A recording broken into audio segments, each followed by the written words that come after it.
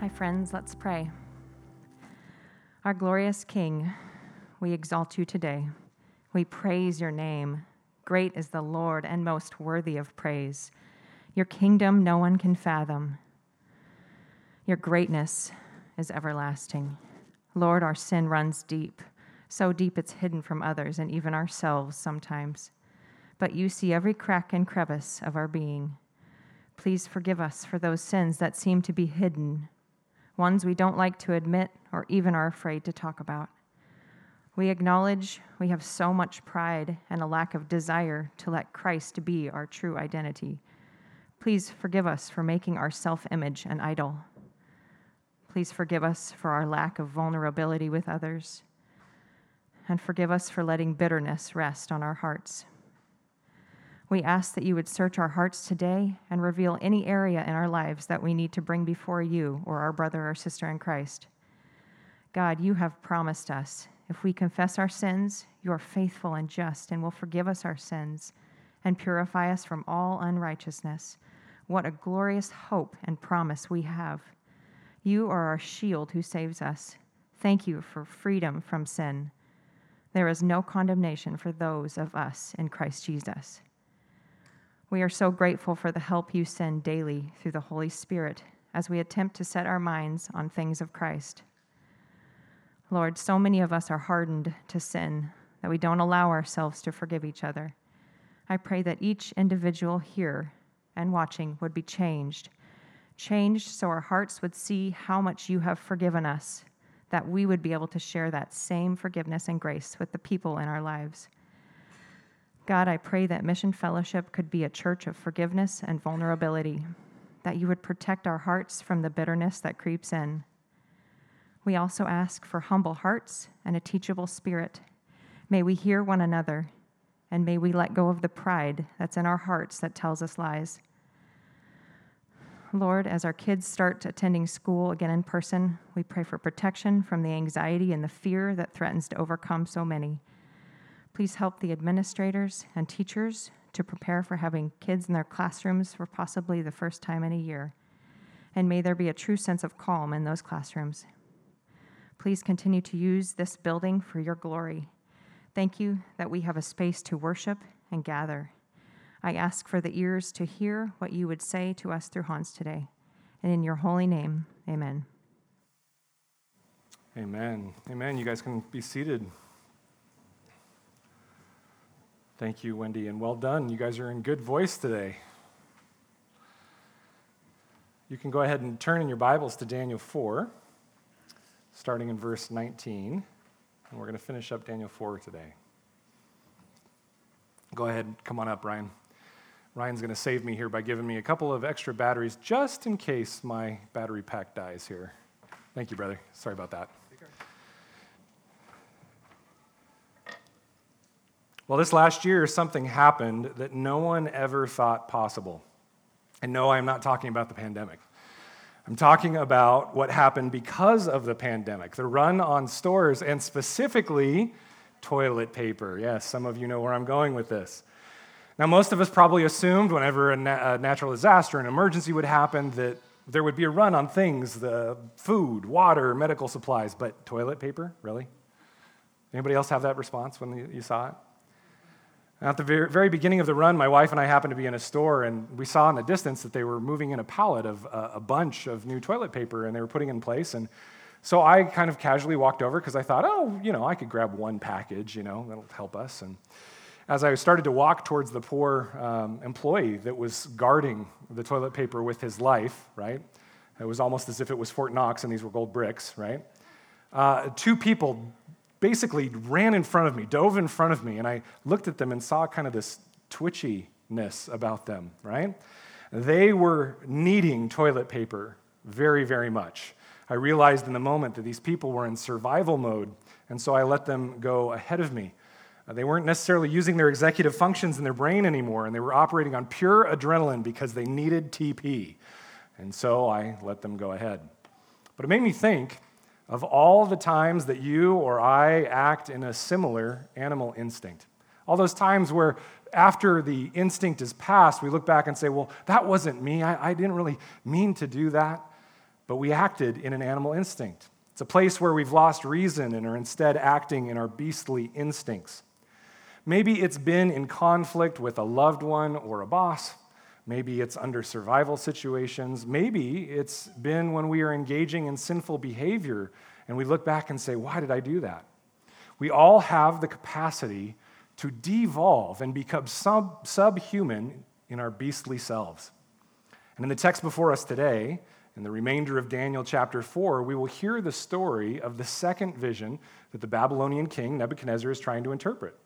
And in this dream, we saw last week that there's a great deal of imagery that ties us back to the garden and to the fall and symbolism, some of the earliest stories in the Bible. We saw that the simple structure of the chapter was really these two bookends of glorification, these doxologies, and between it was the story of the pride and humiliation of Nebuchadnezzar. He's given the vision of God, as we'll see today, as a warning to humble himself, but then, unfortunately, he refuses and is instead forced to be humbled by God so that he might graciously ascribe his honor to God and repent of his beastly arrogance. And the chapter ends with a statement that we've used as the title of the sermon this morning: God humbles those who walk in pride. God humbles those who walk in pride. All of this is building up to chapter 7 in Daniel. The climax of the whole book, the hinge of the whole book, in which the Son of Man, the image of the Messiah, is given rule and reign over all the cosmos. All chapters 1 through 6 are about individuals, primarily kings, being humbled, and after chapter 7, 8 to the end of Daniel is going to be about nations being humbled. And this is for the purpose, here in chapter 4, of what we see in verse 17 we saw last week, where it says that the living may know that the Most High rules the kingdom of men and gives it to whom he will and sets over it the lowliest of men. The entire book of Daniel is about God's sovereignty, about God's reign as king, and about the fact that any glory we have comes from him, not in and of ourselves. But within the portion of the story that we're going to finish off today, we're going to dig down into the rest of chapter 4 to see amazing parallels of our own lives and the need we have to humble ourselves. We each need to embrace the humiliation of God that was evidenced on the cross of Calvary for us so that we might repent.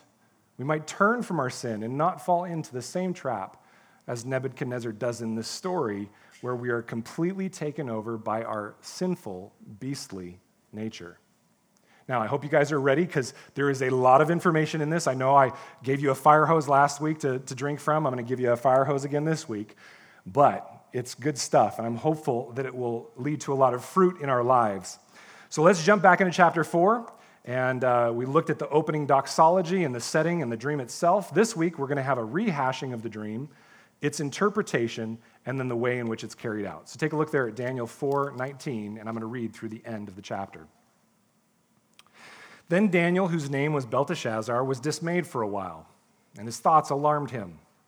The king answered and said, Belteshazzar, let not the dream or the interpretation alarm you. Belteshazzar, Daniel, answered and said, My lord, may the dream be for those who hate you and its interpretation for your enemies. In other words, there's something heavy that's about to happen here. The tree you saw, which grew and became strong so that its top reached to heaven, and it was visible to the end of the whole earth, whose leaves were beautiful and its fruit abundant, and in which was food for all, under which beasts of the field found shade, and in whose branches the birds of the heaven lived. It is you, O king, who have grown and become strong. Your greatness has grown and reaches to heaven, and your dominion to the ends of the earth. Because the king saw a watcher, a holy one, okay, another phrase for an angel, coming down from heaven and saying, Chop down the tree and destroy it, but leave the stump of its roots in the earth, bound with a band of iron and bronze in the tender grass of the field. Let him be wet with the dew of heaven, and let his portion be with the beasts of the field, till 7 periods of time pass over him. This is the interpretation, O king. It is a decree of the Most High, which has come upon my lord the king, that you shall be driven from among men, and your dwelling shall be with the beasts of the field. You shall be made to eat grass like an ox, and you shall be wet with the dew of heaven. And 7 periods of time shall pass over you, till you know that the Most High rules the kingdom of men and gives it to whom he will. And as it was commanded to leave the stump of the roots of the tree, your kingdom shall be confirmed for you from the time that you know that heaven rules. Therefore, O king, let my counsel be acceptable to you. Break off your sins by practicing righteousness, and your iniquities by showing mercy to the oppressed, that there may perhaps be a lengthening of your prosperity. All this came upon King Nebuchadnezzar. At the end of 12 months, he was walking on the roof of the royal palace of Babylon. And the king answered and said, "Is not this great Babylon, which I have built by my mighty power as a royal residence and for the glory of my majesty?" While the words were still in the king's mouth, there fell a voice from heaven. "O King Nebuchadnezzar, to you it is spoken, the kingdom has departed from you. And you shall be driven from among men, and your dwelling shall be with the beasts of the field. And you shall be made to eat grass like an ox, and 7 periods of time shall pass over you, until you know that the Most High rules the kingdom of men and gives it to whom he will." Immediately the word was fulfilled against Nebuchadnezzar. He was driven from among men and ate grass like an ox, and his body was wet with the dew of heaven till his hair grew as long as eagle's feathers, and his nails were like bird's claws. Now he gets back into the letter that he's giving and providing the story within to the rest of the kingdom, and he provides this last doxology. "At the end of the days, I, Nebuchadnezzar, lifted my eyes to heaven, and my reason returned to me, and I blessed the Most High and praised and honored him who lives forever. For his dominion is an everlasting dominion, and his kingdom endures from generation to generation. All the inhabitants of the earth are accounted as nothing, and he does according to his will among the host of heaven and among the inhabitants of the earth. And none can stay his hand or say to him, 'What have you done?' At the same time, my reason returned to me, and for the glory of my kingdom, my majesty and splendor returned to me. My counselors and my lords sought me, and I was established in my kingdom, and still more greatness was added to me. Now I, Nebuchadnezzar, praise and extol and honor the King of heaven, for all his works are right, and his ways are just, and those who walk in pride he is able to humble." The first point we can gather from this text is this: like Nebuchadnezzar, without repentance, we are destined to act like beasts. The application for us is that, like Nebuchadnezzar, without repentance, we are destined to act like beasts. Last week, I spent a good portion of our time connecting the dots between the stories of creation and the fall, as well as the sin of Cain, with the imagery that's used in this dream. One more connection, however, lies in the background of the context of this passage. Notice verses 29 through 30. King Nebuchadnezzar is here walking on the roof of the royal palace in Babylon, towards the latter end of his life. We know historically and archaeologically that most of his building projects would have been complete by this point. And so you can imagine Nebuchadnezzar surveying all that he had accomplished. Not only had he conquered varied lands and peoples, but his home city and capital, Babylon, was a formidable fortress. It was beautiful. You can still go see reconstruction of the Ishtar Gate, that place that's blue there with the gold on it, if you were to go to Iraq today. But Babylon was a wonderful, amazing city. Its walls were so wide, it had double walls, and its walls were so wide that 2 chariots could drive alongside one another on top of the walls. Contained within its walls were beautiful temples to their pagan gods, the likes of which were not seen elsewhere in the world. But these paled in comparison to what many historians believe to be his greatest architectural accomplishment. You see, Nebuchadnezzar had a favored wife named Queen Ametis that was from an area of Persia that was known for its greenery. It had these beautiful valleys and hills and forests. And so in order to show love for her, Nebuchadnezzar constructed a series of tiered or overhanging gardens on a temple-like structure. Here's an artist rendering of it. It was known as the Hanging Gardens of Babylon and was known as one of the 7 man-made wonders of the ancient world. Now remember, guys, this is before irrigation, before pumps, before electricity, and so this was world-renowned. That's why it's one of the 7 ancient wonders.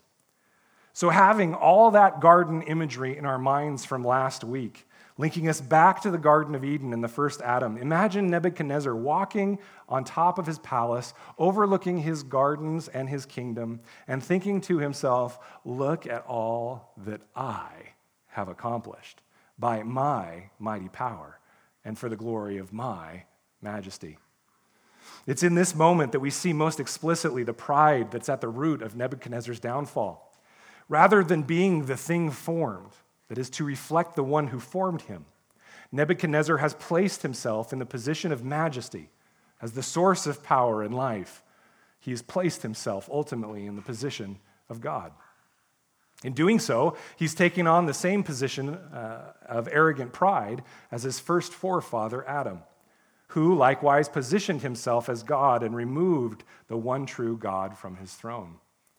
In both cases, Adam and Nebuchadnezzar, it was the Most High God who put them in the position of reign and authority that they enjoyed. And yet in their pride, they forgot God, elevated themselves to the position of defining good and evil, and gave themselves over in submission to the beastly adversary of God, the serpent himself. Rather than ruling over the beasts that God had declared that they were to subdue, he now became one of them. And look at what happened as a result. Like Adam, the kingdom departed from him. In both cases, their pride and arrogance allowed the enemy to rule and reign instead. Like Adam, he's driven from the kingdom he was supposed to reign over and is instead cast into the wilderness. Like Adam, his ability to reign out of the source of God's righteousness was cut down, and he became enslaved as if bound by an iron fetter to his own animal instincts. So much so that he even seems to become animal-like in his very appearance and hygiene, or lack thereof. But this is not just Nebuchadnezzar. It's not just Adam. It's not just Cain. Friends, this is all of us. The message of the Bible is that we have all turned aside from God and given ourselves over to our beastly nature. Would you turn with me to Romans chapter 1 and take a look at what Paul says there? Romans 1.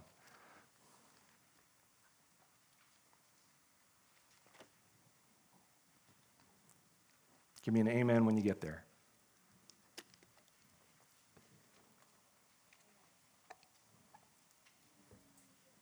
Two people. Anybody else? All right, good. You're following me. Good. Romans 1:18. It says this, "For the wrath of God is revealed from heaven against all ungodliness and unrighteousness of men, who by their unrighteousness suppress the truth." What's the truth? That God is God, and we are not. "For what can be known about God is plain to them, because God has shown it to them. For his invisible attributes, namely his eternal power and divine nature, have been clearly perceived ever since the creation of the world in the things that have been made. So we, are without excuse. For although they knew God, they did not honor him as God or give thanks to him, but they became futile in their thinking." This is the beastly nature coming out. "And their foolish hearts were darkened. Claiming to be wise, they became fools and exchanged the glory of the immortal God for images resembling mortal man and birds and animals and creeping things." That's where I get the idea of exchanging, being the thing formed, who is supposed to reflect the one who formed us, and instead making idols ourselves to reflect us as God. Okay? Verse 24. "Therefore, God gave them up." And notice that phrase, God gave them up. He didn't curse them. He didn't press them. He gave them up in the lusts of their hearts to impurity, to the dishonoring of their bodies among themselves, because they exchanged the truth about God for a lie and worshiped and served the creature rather than the Creator, who is blessed forever. Amen. Now, how many of you have ever seen Star Wars? Anybody? A few of you? Okay. You should check it out. It's a pretty popular movie. At the beginning of every Star Wars movie, what do they have? They have the text that scrolls, right? This should be the text that scrolls before the stories of Adam, the story of Cain, the story of Nebuchadnezzar, the story of Israel, the story of Hans Rasmussen, right? Right? The scary part, dear friends, is it isn't just those people out there. It's about us right here. It's about the fact that all of mankind and the pervasive sin that we find at the core of our spiritual DNA keeps us enslaved. Now let's keep reading. Take a look at verse 26 through 32. "For this reason, God gave them up." Notice that phrasing again. "To dishonorable passions." Again, you can get the mentality of this beastliness. "For their women exchanged natural relations for those that are contrary to nature. And the men likewise gave up natural relations with women and were consumed with passion for one another. men committing shameless acts with men and receiving in themselves the due penalty for their error. And since they did not see fit to acknowledge God, God gave them up, notice the phrase again, to a debased mind to do what ought not to be done. They were filled with all manner of unrighteousness, evil, covetousness, malice. They are full of envy, murder, strife, deceit, maliciousness. They are gossips, slanderers, haters of God, insolent, haughty, boastful, inventors of evil, disobedient to parents, foolish, faithless, heartless, ruthless. Though they knew God's righteous decree that those who practice such things deserve to die, they not only do them, but give approval to those who practice them. Man, does this sound like our world or what? Now, what is the outcome if we continue in this path without repentance? And friends, I want to acknowledge there's a lot of this that is talking about sexual immorality, and we can't toss that aside. But notice that it's more than that as well. It's all avenues in which we engage our beastly subhuman nature, okay? What's the outcome if we don't repent? Take a look at 2 verse 1. Therefore, you have no excuse, O man. And notice that there's no caveat there. No is no, zero. You have zero excuses, O man. Every one of you who judges, for in passing judgment on one another, you condemn yourself, because you, the judge, practice the very same things. We know that the judgment of God rightly falls on those who practice such things. Do you suppose, O man, you who judge those who practice such things and yet do them yourself, that you will escape the judgment of God? Or do you presume on the riches of his kindness and forbearance and patience, not knowing that God's kindness is meant to lead to repentance? But because of your hard and impenitent heart, you are storing up wrath for yourself on the day of wrath, when God's righteous judgment will be revealed. He will render to each one according to his works. To those who by patience and well-doing seek for glory and honor and immortality, he will give eternal life. But for those who are self-seeking and do not obey the truth, but obey unrighteousness, there will be wrath and fury. There will be tribulation and distress for every human being who does evil, the Jew first and also the Greek, but glory and honor and peace for everyone who does good, the Jew first and also the Greek, for God shows no partiality. Does anybody else need to take a breath? This is heavy for appropriate heaviness. This is huge. And if we cast this aside, we are those foolish people. We are acting contrary to truth. Now, we all, dear friends, operate as beasts if left to our own desires, if God gives us up to ourselves. We all need to hear the words of God to Adam's son Cain that we looked at last week. This is from Genesis 4, 6 through 7. Why are you angry, and why has your face fallen? If you do well, will you not be accepted? And if you do not do well, sin is crouching at the door. Its desire is contrary to you, but you must rule over it. Like Nebuchadnezzar, without repentance, we are destined to act as beasts. Now, this idea is one based not just in biblical truth, but for all you Nacho Libre fans out there, it's also based in science. If you believe in science. Love the movie, I gotta go with it, sorry. Now, I want you to know that I am not, nor do I claim to be, a neuroscientist or a specialist on the brain, but because of the schooling I've gone through for counseling, I have a basic understanding of how the brain works. And core to that idea is that while the brain is unbelievably complicated and we are still plumbing the depths of our knowledge about it, we know that it generally has 3 major sections when it comes to how we act under stress. For sake of brevity, I call these the thinking brain, the feeling brain, and the automatic brain. That's how I describe it in counseling for people. The thinking brain is the cortex. The feeling brain is the limbic system and a portion of that midbrain and the pituitary gland. And then the automatic brain is the midbrain on down through the brainstem. Okay? In terms of development, we as human beings develop from the bottom to the top. Babies are able to do all the normal automatic things like breathe and blink, flinch, eliminate waste, etc. Then the limbic system starts to come more and more online in that wonderful year we often call the terrible twos, where emotions develop and small children are able to engage them. They've been developing the whole time, but they're starting to come on board more. And this eventually goes into overdrive during the pubescent years we all loved so much, where our emotions overran us. Then over time, the cortex comes online slowly but is not fully formed until around our mid to late 20s. This is why you can't drive a rental car until 25. Because if all you have is emotion on board but no thinking, you're going to end up in a wreck, right? Now, teenagers in the room, this is why you feel overwhelmed by your emotions and you can't think your way out of them. You got the limbic system online, but not the thinking part of your brain yet. And this is why you need to listen to wise counsel like God-honoring parents or God-honoring friends, okay? Now, in times of peace and lack of stress, the manner in which we utilize our brains works from the top down, not the bottom up, but the top down. We think, that influences how we feel, and we then send signals to our body to do things that we want. But under stress or trauma, this reverses. And unless brains are finely tuned, finely disciplined, and quite honestly given miraculous strength by the Holy Spirit, our automatic brain takes sensory input that is threatening, like the bear standing in front of us, for example, captures it in the feeling center of our brain, fear, and then shuts down the thinking brain and operates primarily out of emotion, or what we would call fight, flight, or freeze. Now, this doesn't just happen with a bear in front of us. It happens when we're arguing with our spouse, arguing with our children or our parents, talking to our boss. Anytime we have stress, thinking shuts down unless it's finely tuned, and then everything else takes over. And friends, this is why in the New Testament, long before Freud, long before psychology, Paul was a fantastic counselor. You know why? He said, think. Take all thoughts captive. Take your body, your emotions that are good. We shouldn't cast aside our emotions, but steward them under submission to God and in sacrifice to his glory.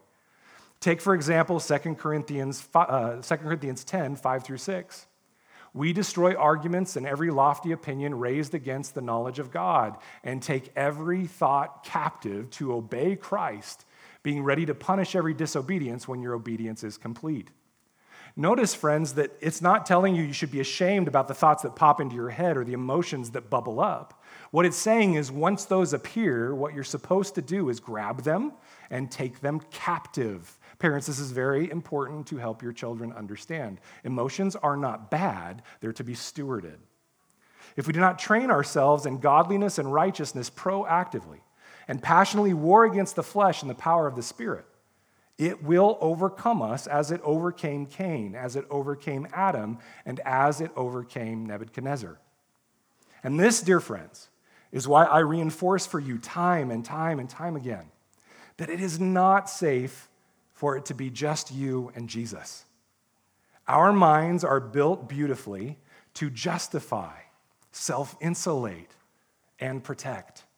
So when a person comes to me and tells me that the reason they are doing something outside of biblical wisdom is because Jesus told them to, or that they have a peace about it, I always, after a very long sigh, ask them if they have sought out other counsel than their own feeling brain. 3 times in Proverbs, it says that we are established and that there is safety in a multitude of counselors. That doesn't mean me, myself, and I. And so part of humbling ourselves is seeking out godly counsel in God's word and God's people. But I'm getting ahead of myself here. Let's go back to Nebuchadnezzar. Like Nebuchadnezzar, if we stand firm in pride and do not humble ourselves before God and one another, we too will be given over to our beastly desires. Let's think about what signs we might find so that we know when this has started to occur. Because I don't know about you, but I often don't notice that I'm standing in pride. So how do we know we've given ourselves over to pride and beastly flesh? I'm going to give you a couple of lists here, and so if you're a note taker, you can take them down. Otherwise, just read them and see what the Lord's convicting you of.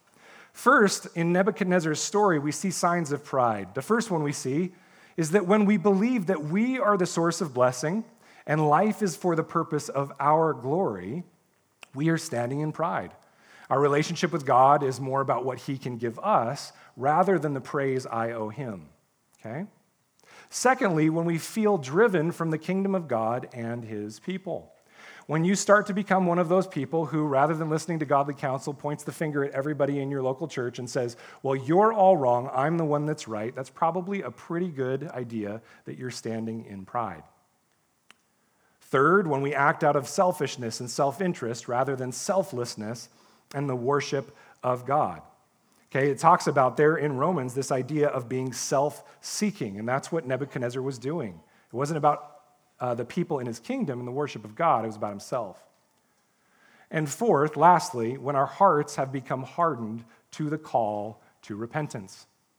So if a friend or two, if two witnesses come to you and they say, hey, brother, time to repent, sister, time to repent, and you harden your heart against them, most likely you're already standing in pride. Okay? Now, Nebuchadnezzar was operating in only his earthly flesh and had been cut off, losing connection with the heavens and from God himself. Hey, Steve, would you mind going and opening the door? It's Noah's flood out there, and there's some people that are trying to get in. Thank you, brother. It's bad out there. Whew. Don't worry, this building floats. Just kidding. Now, Nebuchadnezzar was operating in only his earthly flesh and had been cut off, losing connection with the heavens and from God himself. Now, we can look at Scripture, and there are plenty of other biblical signs of pride. And I started to develop what turned into almost a second topical teaching, and I reeled it back in, but I still want to give you the thoughts here. Okay? I want to give you some other biblical signs of pride. So what I'm going to do is give you this list, and you can write these down with the Scriptures and go back and read them yourself and talk about them in your small groups, okay? So go ahead and start scribbling those down. First, we know that we're acting in pride when we're acting in the works and producing the works of the flesh. We all know the fruit of the Spirit, but in Galatians 5:16 through 21, it talks about works of the flesh. You can literally use that as an inventory and see, am I standing in any one of these? If you are, you're possibly in pride, most likely. Secondly, when we find ourselves harming rather than serving. In Galatians 5, Paul also talks about biting and devouring one another.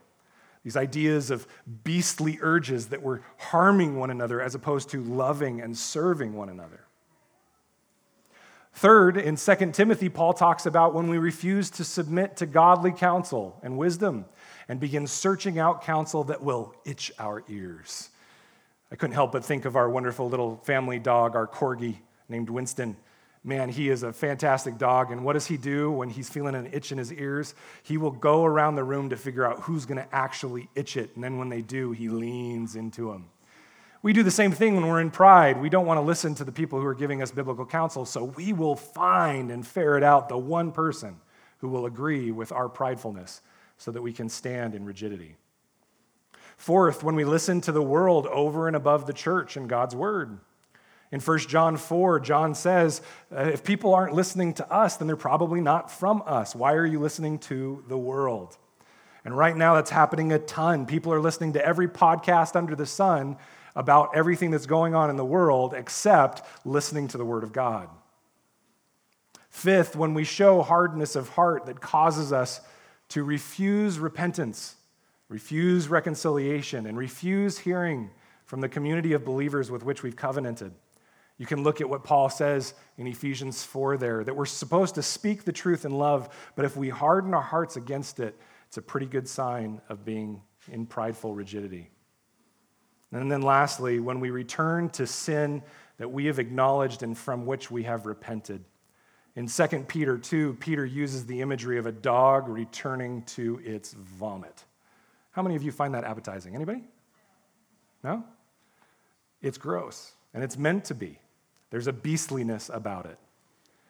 So perhaps you can think of others and share them with your small group, but this is a quick list I could come up with. When we look at these lists, the list from Nebuchadnezzar, other biblical signs, ask ourselves the question, which of these signs are you convicted by, and what others can we think of?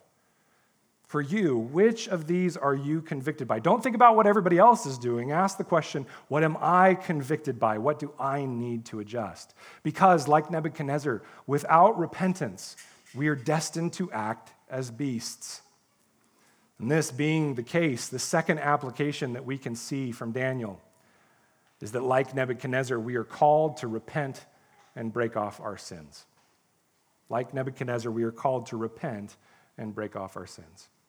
If you missed that last slide at all, it's going to be online and you can grab it after the service. But like Nebuchadnezzar, we are called to repent and break off our sins. Even before the dream came true for Nebuchadnezzar, turn back there with me to Daniel. Even before it came true, notice that God gave Nebuchadnezzar a chance to repent. He hadn't been turned into a beast yet. And through Daniel came to him graciously and said this in Daniel 4:27.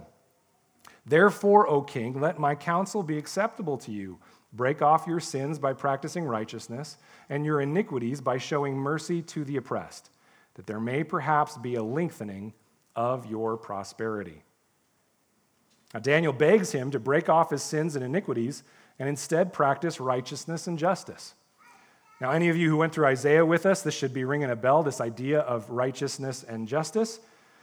It's an idiom for submitting to the throne or the authority of the one who Psalm says is enthroned in righteousness and justice, God himself. Not to submit in word only, but in actual activity. He's being called to turn from the pagan gods he worships and to turn to Yahweh, to humble himself before the God of the Israelites.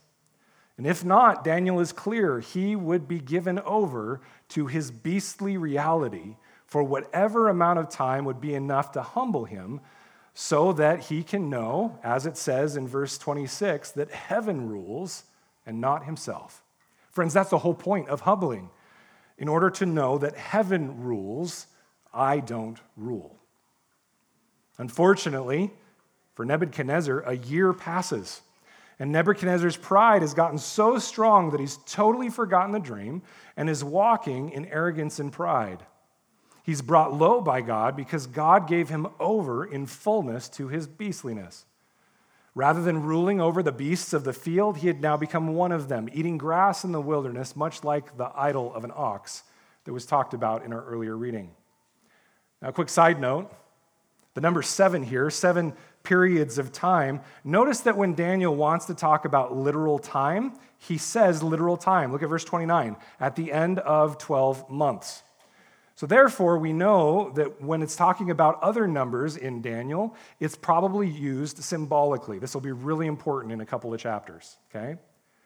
And so when he says 7 periods of time, he's not saying a number of 7 years, most likely. He's saying whatever amount of time is perfect. 7 in biblical numerology is perfection and wholeness. Whatever amount of time is perfect for the purpose of bringing Nebuchadnezzar to an understanding, to humility, until you know that the Most High rules the kingdom of men and gives it to whom he will.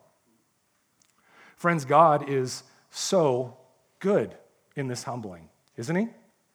When he humbles us, he is good. The Lord will graciously give us over to our sin and beastliness, our arrogance and pride, so that we might be broken and humble ourselves in repentance. And friends, this is a grace. This is a grace. Now, if you don't believe in the whole wrath of God thing and hell and, an eternity in a given place, right? This doesn't seem like a grace, does it? Because it's all about me and what I can get right now. But if you actually believe the truth of the Bible, you actually believe in the eternal state that God either saved us from or allowed us to walk into, this is a grace. If we come to terms with the fact that God is giving us over to our sin so that we might be saved from our sin and broken from it before we fall off the cliff, metaphorically, then we will actually welcome whatever humbling we encounter. And this is why when we find ourselves in a place of stress or suffering or difficulty, we need to ask God and ask godly counsel what we might need to learn from the situation or how we might need to humble ourselves in the midst. It could be that the suffering you are undergoing is just collateral damage from a sin-broken world. But even then, we can all ask ourselves, how might I humble myself so that God might be glorified in the midst of this circumstance?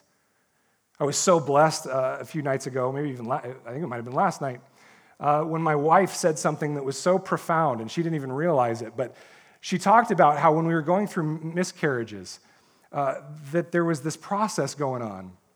And at the time, people would come to us and say these really hurtful things about like, well, is there any hidden sin in your life? Or, what's God trying to teach you, right? And it wasn't cased in empathy and compassion. It was just harsh. So it harmed us a lot. But for many years, I thought, well, there was nothing to learn from that. That was just brokenness, right? But God was doing a work in that. He was taking what Satan meant for evil, the miscarriages, and he was turning it into something glorifying because at the time we didn't know it, but both of us had idolatry of our own children. We idolized the idea of having children. And friends, that idea that my wife so accurately nailed on the head recently, it made me realize how I can still have my kids as idols. And I have to constantly humble myself. Every time one of my kids is sick, instead of thanking the Lord for being with that child and knowing that he's covering them and praying for the Lord to intercede, I get angry. I say, God, why are you harming my child in my beastly nature? As opposed to seeing it, that Satan is doing something, but God's taking it for good and turning it into something that can be used for his glory and the good of our family. This is how we look at suffering and tribulation as a grace. God may or may not be the ultimate source. He's always sovereign. He may not be the one who pressed the button, so to speak. Go read the book of Job. But he's going to use it. And so we can look at suffering as a grace. We can look at humiliation, humbling, as a grace. When we understand this viewpoint, we see humbling as a benevolent gift rather than a malevolent curse. Look with me, for example, at 1 Corinthians 5. Go there in your Bible with me, 1 Corinthians 5. You guys with me so far? 1 Corinthians 5, and we're just going to read through the first 5 verses. The church at Corinth had a member amongst them who was operating in blatant sexual sin. That was being brought before the body, ultimate humiliation. They thought they were doing great because they were supposedly loving this member by keeping him amongst them, so they were kind of boastful, right? They were arrogant about their love of him. They thought they were doing the right thing, but Paul told them that their feeling and their gut was wrong. Look at 1 Corinthians 5, verse 1. It's actually reported that there is sexual immorality among you, and of a kind that is not tolerated even among the pagans. For a man has his father's wife, and you are arrogant. Ought you not rather to mourn? Let him who has done this be removed from among you. For though absent in body, I am present in spirit, and as if present, I have already pronounced judgment on the one who did such a thing. When you are assembled in the name of the Lord Jesus, and my spirit is present with the power of our Lord Jesus, you are to deliver this man to Satan, to give them over. Does that sound familiar from Romans? To give them up to Satan for the destruction of the flesh, so that, with the hope that, his spirit may be saved in the day of the Lord. They should have been mourning, and instead of boasting, given him over to the fullness of his beastly urges by driving him from among them and surrendering him to the ultimate beast, Satan. You see, on the spiritual plane, God had already given up this brother. He'd already given him over to his sexual immorality and sin. And the church was actually denying God's work by saying, we will love this brother. They should have rather cooperated with God and given him over. How mean and hateful our current culture would scream. But friends, the Bible is clear. If we allow even a foothold for the devil in our own lives, he will take a mile. To allow someone to continue in blatant sin is not loving. It's like letting a child play with a piece of TNT that's already lit. Think of Pharaoh and the process of his heart being hardened more and more because he was not broken. And friends, I have seen enough people that honored Christ with their lips completely nosedive in arrogance and pride, that this should be a warning for every one of us. If we do not break off our sin and repent from our iniquities quickly, we will be seduced by the appeal of pride and the deceitfulness of sin and the appeal of making ourselves God. We must repent and break off our sins before our hearts are hardened. But friends, there's a difficulty, isn't there? That when we are operating in the flesh, it is impossible to humble ourselves under our own power. Like Nebuchadnezzar, the last thing that we need to learn is that we can only humble ourselves by cooperating with God's work in our lives. We can only humble ourselves by cooperating with God's work in our lives. In Daniel, we've been talking about destroying idols, humbling ourselves. But the problem is that I, personally, Hans Rasmussen, I rarely feel like humiliation. I rarely feel like having confrontational conversations. I rarely feel like confession. If any of you in this room enjoy those things, I'm happy to make a counseling appointment for you to help you figure out your pathology. None of us feel like doing these things, but they are core actions of God's people. So if we're not just automatically going to feel like obedience or find joy in walking in humility or being humiliated, what do we do? Well, friends, this is again where the book of Romans helps us. Turn back to Romans 7 with me. Romans 7. I told you I was going to give you a lot today. Go to Romans 7. And we're going to look at a piece of Romans 7 and 8. This is one of the most debated sections of the New Testament, and you're probably very familiar with a portion of it. We're going to just read through a bit of it, and then I'm going to break it down for you using some images on the screen here, and hopefully it'll give you a good understanding of what the fight of a Christian is supposed to be like. Let's take a look at Romans 7:14. It says, "For we know that the law is spiritual, but I am of the flesh, sold under sin."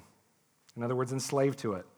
"For I do not understand my own actions, for I do not do what I want, but I do the very thing that I hate. Now, if I do what I do not want, I agree with the law that it is good. So now it is no longer I who do it, but the sin that dwells within me. For I know that nothing good dwells in me, that is, in my flesh. For I have the desire to do what is right, but not the ability to carry it out. For I do not do the good I want, but the evil I do not want is what I keep on doing. Now, if I do what I do not want, it is no longer I who do it, but the sin that dwells within me." This is Paul's who's on first, right? It's a little confusing. "So I find it to be a law that when I want to do right, evil lies close at hand." This sounds like Cain, right? "For I delight in the law of God in my inner being, but I see in my members another law waging war against the law of my mind and making me captive to the law of sin that dwells in my members. Wretched man that I am, who will deliver me from this body of death?" Now just cast your eyes over a little bit to chapter 8, verse 7. "For the mind that is set on the flesh is hostile to God, for it does not submit to God's law. Indeed, it cannot." It's not possible.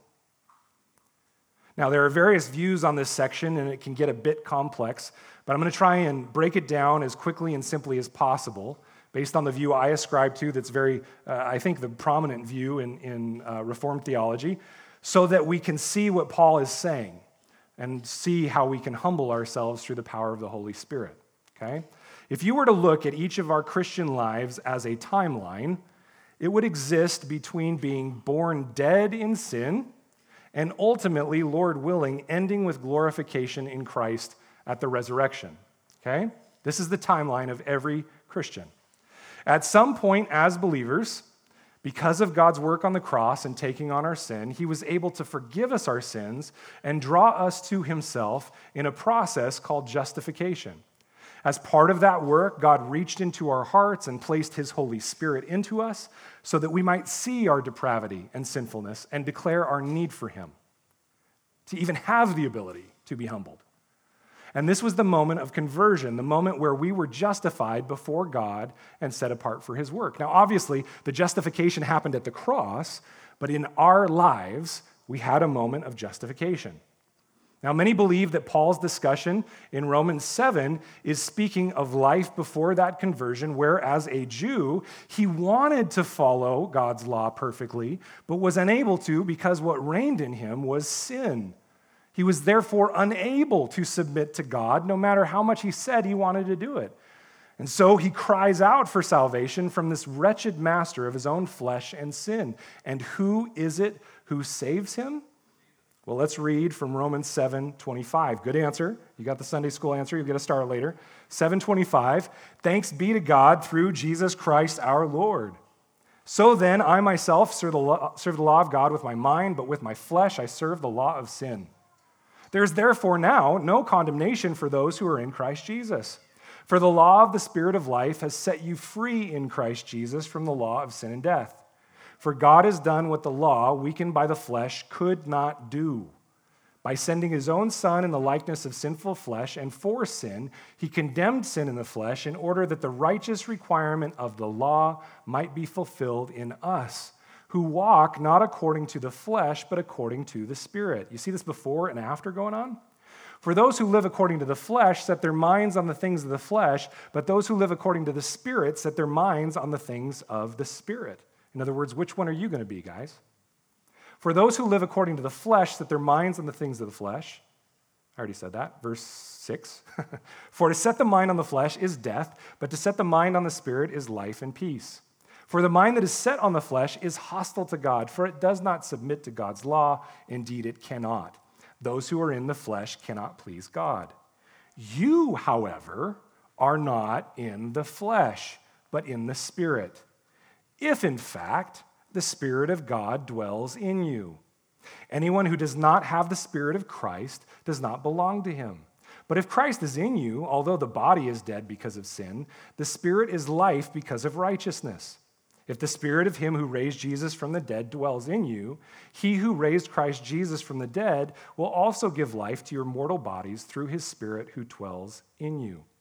So then, brothers, we are debtors not to the flesh to live according to the flesh. For if you live according to the flesh, you will die. But if by the Spirit you put to death the deeds of the body, you will live. For all who are led by the Spirit of God are sons and daughters of God.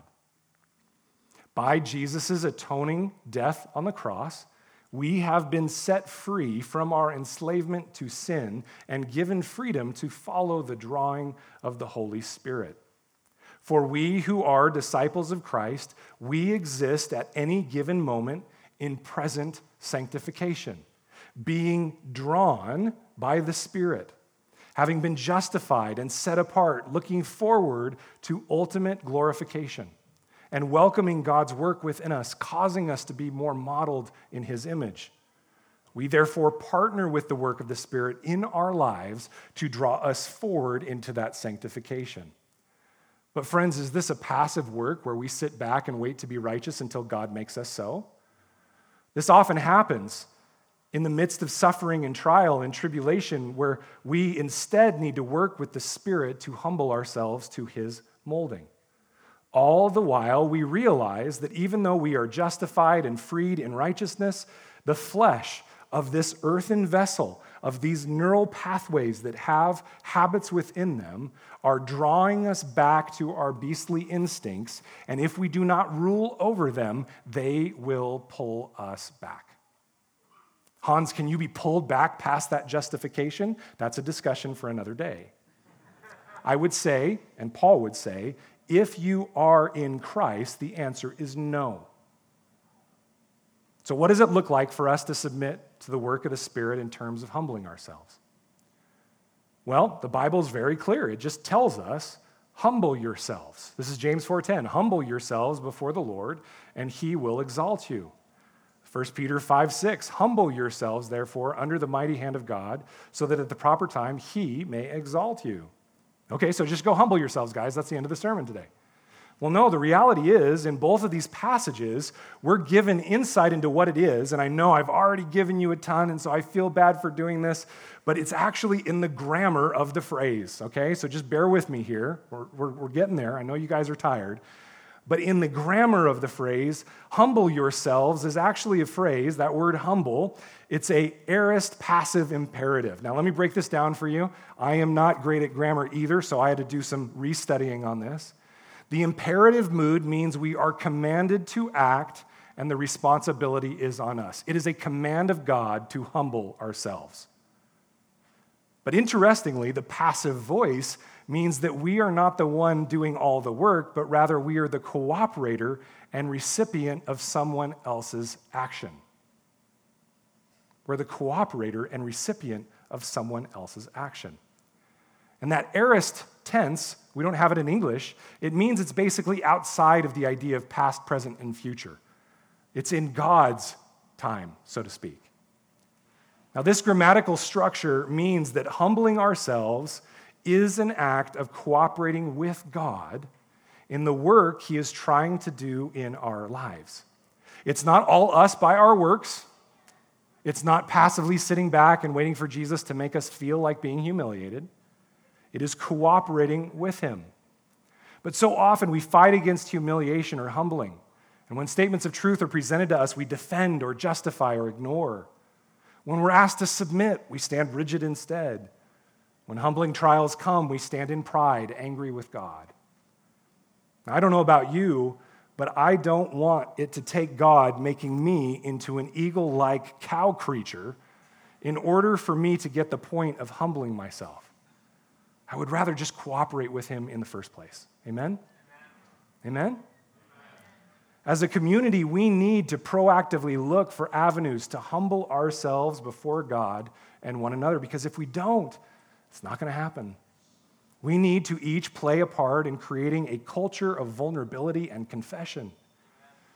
Now, let me give you just some last application things to consider here in the midst of how do we humble ourselves. And you can just write these down, okay, as I say them. First, we need to engage in daily and regular prayer life that consists more of praise, thanksgiving, and adoration than it does gimme, gimme, gimme. Praise, thanksgiving, and adoration. If we engage in a daily prayer life where we're giving him the glory, it will change our hearts. So let's still ask for things because he's a good father, but let's primarily give him praise and thanksgiving and adoration. This will make us focus on the fact that it's his majesty and his glory that matters. Secondly, we need to engage in daily Bible reading as a sign to ourselves that we are not the one who gets to determine good and evil, but that we need God's guidance. Daily prayer, daily Bible reading. Third, we need to proactively go to others to seek out their experience of us. We just instituted annual reviews for our staff and for me as a pastor. We're going to be doing that as well eventually for all the elders. And it's amazing when you seek out information how blind you are to the things that people experience with you. Friends, if you're just waiting around for somebody to have the gumption to come and tell you, hey, you're kind of being a jerk, it's probably not going to happen. You need to go and ask, hey, how do you experience me? Well, it's kind of tough. Oh, cool, let me listen so I can humble myself. When you hear consistency from more than one person in something that needs to change, accept it and commit to that change. Care more about God's reflection through you than your own pride and image. Fourth, when others bring correction to you, observe in yourself whether you are able to receive and process what is being said, or do you become defensive? When we get defensive, that's when we know someone has touched our idol. Prayer, Bible reading, proactively seeking others' experience of you, looking to see if we respond in defensiveness or receptivity. And then fifth, being willing to confess sin whenever you have conviction internally by the Spirit or when conviction is brought to you by your brothers and sisters. A culture of confession is again core to the people of God. This is why we're commanded to confess our sins one to another. Be willing to confess sin. And sixth, when trial or tribulation come, we need to mourn with one another while also reminding each other that it's in these moments of suffering that God is working within us a greater glory by humbling our hearts before him. His humbling, friends, is a benevolent grace, not a malevolent curse. If we're able to engage in these simple yet difficult steps of being humble Christ followers, then we may find that the humbling and humiliation that God needs to grace us with is far less severe than what happened to Nebuchadnezzar. Either way, in any way that Christ has humbled us, it is the truly humbled person that can then turn like Nebuchadnezzar and proclaim to anyone that will listen that God is good and just for what he has done and proclaim his glory. So as we finish this morning and enter into communion, each one of us should have the prayer, Father, humble me by your Spirit. Do whatever it takes to help me be able to give you praise and the glory that you deserve in my life.